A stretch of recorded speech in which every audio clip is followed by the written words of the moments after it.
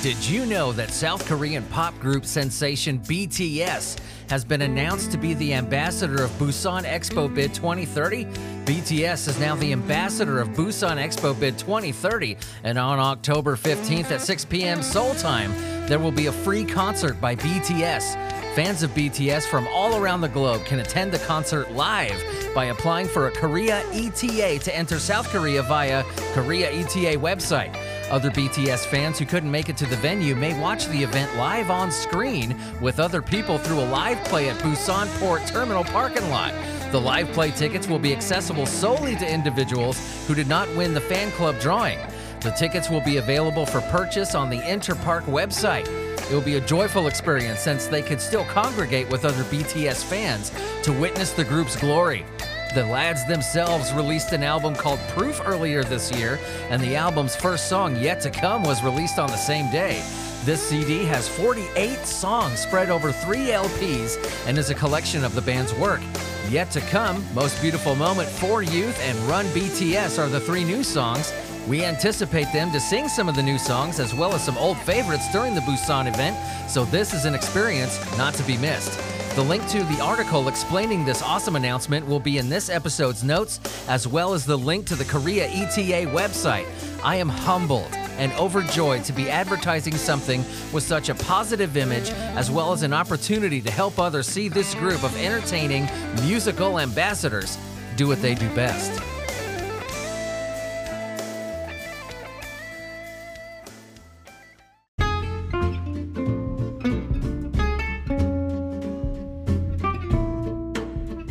Hey kids, welcome back to another episode of Just the Tip. This is where we look at one-shot news articles in between core episodes of No Disclosure, where I'm just kind of sitting around doing my internet thing. And I see something fancy, I gotta tell you about it. But first, getting the cat out of the bag, which is something you've already heard. I got contacted to do an ad for BTS. Dude, that does not happen. That kind of stuff does not happen. Crazy. It makes me think that this podcast is going somewhere. You know what I mean? But no, I am beside myself.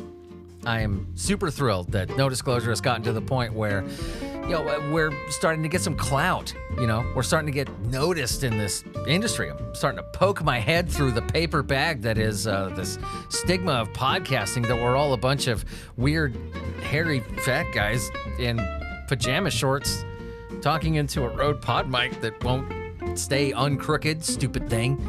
But I wasn't talking about me. Anyway, let's get in. Got a couple awesome ones for you. This is from CBS News. Lake Erie fishing tournament was rocked by a cheating scandal. Ooh. After contestants allegedly caught stuffing fish with weights. Oh my God. What a terrible day for the fish. Not only do you have all this happen to you, you're just swimming around doing your thing, doing what fish do, and you get yanked up out of your environment by a hook through the mouth. And then you got some guy, you know, stuffing sandbags with you so he can help win a tournament. This ain't cool. Okay. Lake Erie fishing tournament ended with the event's original winners caught up in a cheating controversy. On Friday, Lake Erie Walleye Trail Loot fishing tournament, I don't know why that's funny, in Ohio crowned Chase Kaminsky and Jake Runyon winners after weigh-in. But a video posted on the tournament's Facebook page, one of the contestants appears to question the results on stage before the video just cuts off. Why? Well, online captures chaos erupting after one of the winner's fish is sliced open, found to be stuffed with lead weights and other fish fillets. That's messed up. You know that it's reasonable to suspect that animals go to heaven, right? Because in the Bible it says lion lays down with the lamb, all that. You know, it's reasonable to suspect that you're gonna die and you'll see Fifi up there in heaven. So if you go, that fish is you're gonna have some splaining to do, buddy. So not only did you put the fish through this horrendous experience, you're stuffing it with the dead parts of all of his friends. That fish, when he gets to the hereafter, he's gonna need some serious therapy. Therapy that you're probably gonna have to pay for once you get up there. One by one, the contestants' other fish are gutted, each of them revealed to contain items stuffed inside to add weight to the catches. My God. Man, was it that important when a fishing tournament? I know if that's your thing, if that's your bag. I mean, it's your rodeo. You know what I'm saying? It's a boils and blood, it's a dust and mud, it's a warm and strong, you know, like Garth Brooks would say. But there's no reason to cheat, ever. Isn't it worth more winning and doing legitimate, feeling something about it? You gotta cheat. Now you're further branded as the guy who stuffed stuff in fish and all that. You're never gonna be looked at as a real fisherman for the rest of your life. Idiots.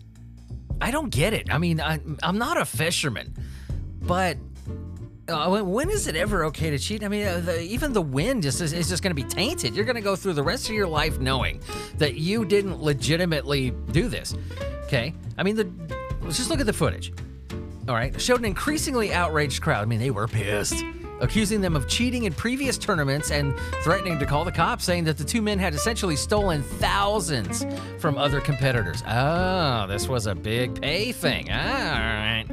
Money talks. In a subsequent Facebook post, I don't know why I said that, tournament director Jason Fisher, you know, he's Jason Fisher, you get it? You know, he's the tournament director and his name's, okay, anyway, listed the true winners of the tournament after Kaminsky and Runyon were disqualified and apologized for the scandal. Disgusted guys and gals, I, the host of the No Disclosure podcast, am sorry for, you know, being the guy to have to report this and let you down. I'm sorry that these two assholes got caught cheating, taking place in your loot. Sorry. I have problems. In other news, yeah, let's do another one. Now we're having fun. We're rolling, okay? We're having fun here. Fox 31. It's an NBC affiliate out of place. There we go. Park County, Colorado. Amber Lamb. Well, what's the headline? We got to do the headline. Motorcyclist who struck a moose plans to eat it. Well, is moose edible? Adam Lamb was riding his motorcycle near Guanilla Pass when he struck a moose between the lower rib cage and the hind legs. Do we really need to know where he struck the moose? Is that necessary? The crash happened last Saturday, ended up ejecting from the motorcycle over the moose. Lamb was sent to the hospital with injuries from the crash, but anyway, pretty sure he broke both of his arms. Oh my God. Oh, that's terrible. Jeez. So, yeah, Colorado Parks and Wildlife reminded drivers in the high country to brace for these types of crashes, but it doesn't end there, kids. Plans for Lamb when he recovers, well, he's going to have a celebration. Maybe he could hold a stick over the fire, roast some marshmallows over some moose meat. It sounds like this guy's pretty pissed. He's taking it in good humor, though. He has asked the Colorado Parks and Wildlife if he could have the moose carcass and eat the son of a bitch. I mean, that's probably what I would do too. Is moose edible? Like, is that, let's see, is moose, I don't know why it wouldn't be, but okay. Moose meat is sweet and soft and is considered very good meat. But if not well fed or if the animal suffers a violent struggle before dying, well, the meat is hardly edible. All right, just want you to know that. So, motorcycle versus moose, I mean, it kind of depends on how fast you were going. Yeah, that would be a pretty lethal, for any creature, pretty lethal projectile. But you better hope, make damn sure that this moose died instantly, because from what I'm seeing, that ain't gonna be very good meat.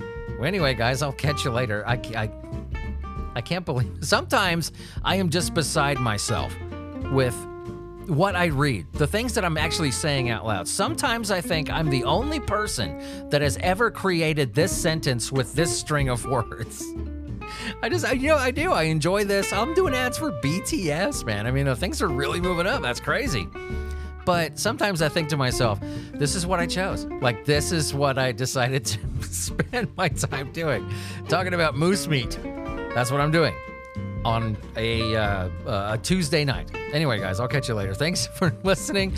Go on asylum817.com. That's asylum817.com for all things no disclosure related. All the social media links are there, as well as the link to get to our Patreon, where you can get early access to shows, bonus stuff, giveaways, certain tiers, all kinds of stuff. Shout out to the patrons, by the way. The Kunkel Homestead YouTube channel, Donald Haynes, David Peterson. I appreciate you guys.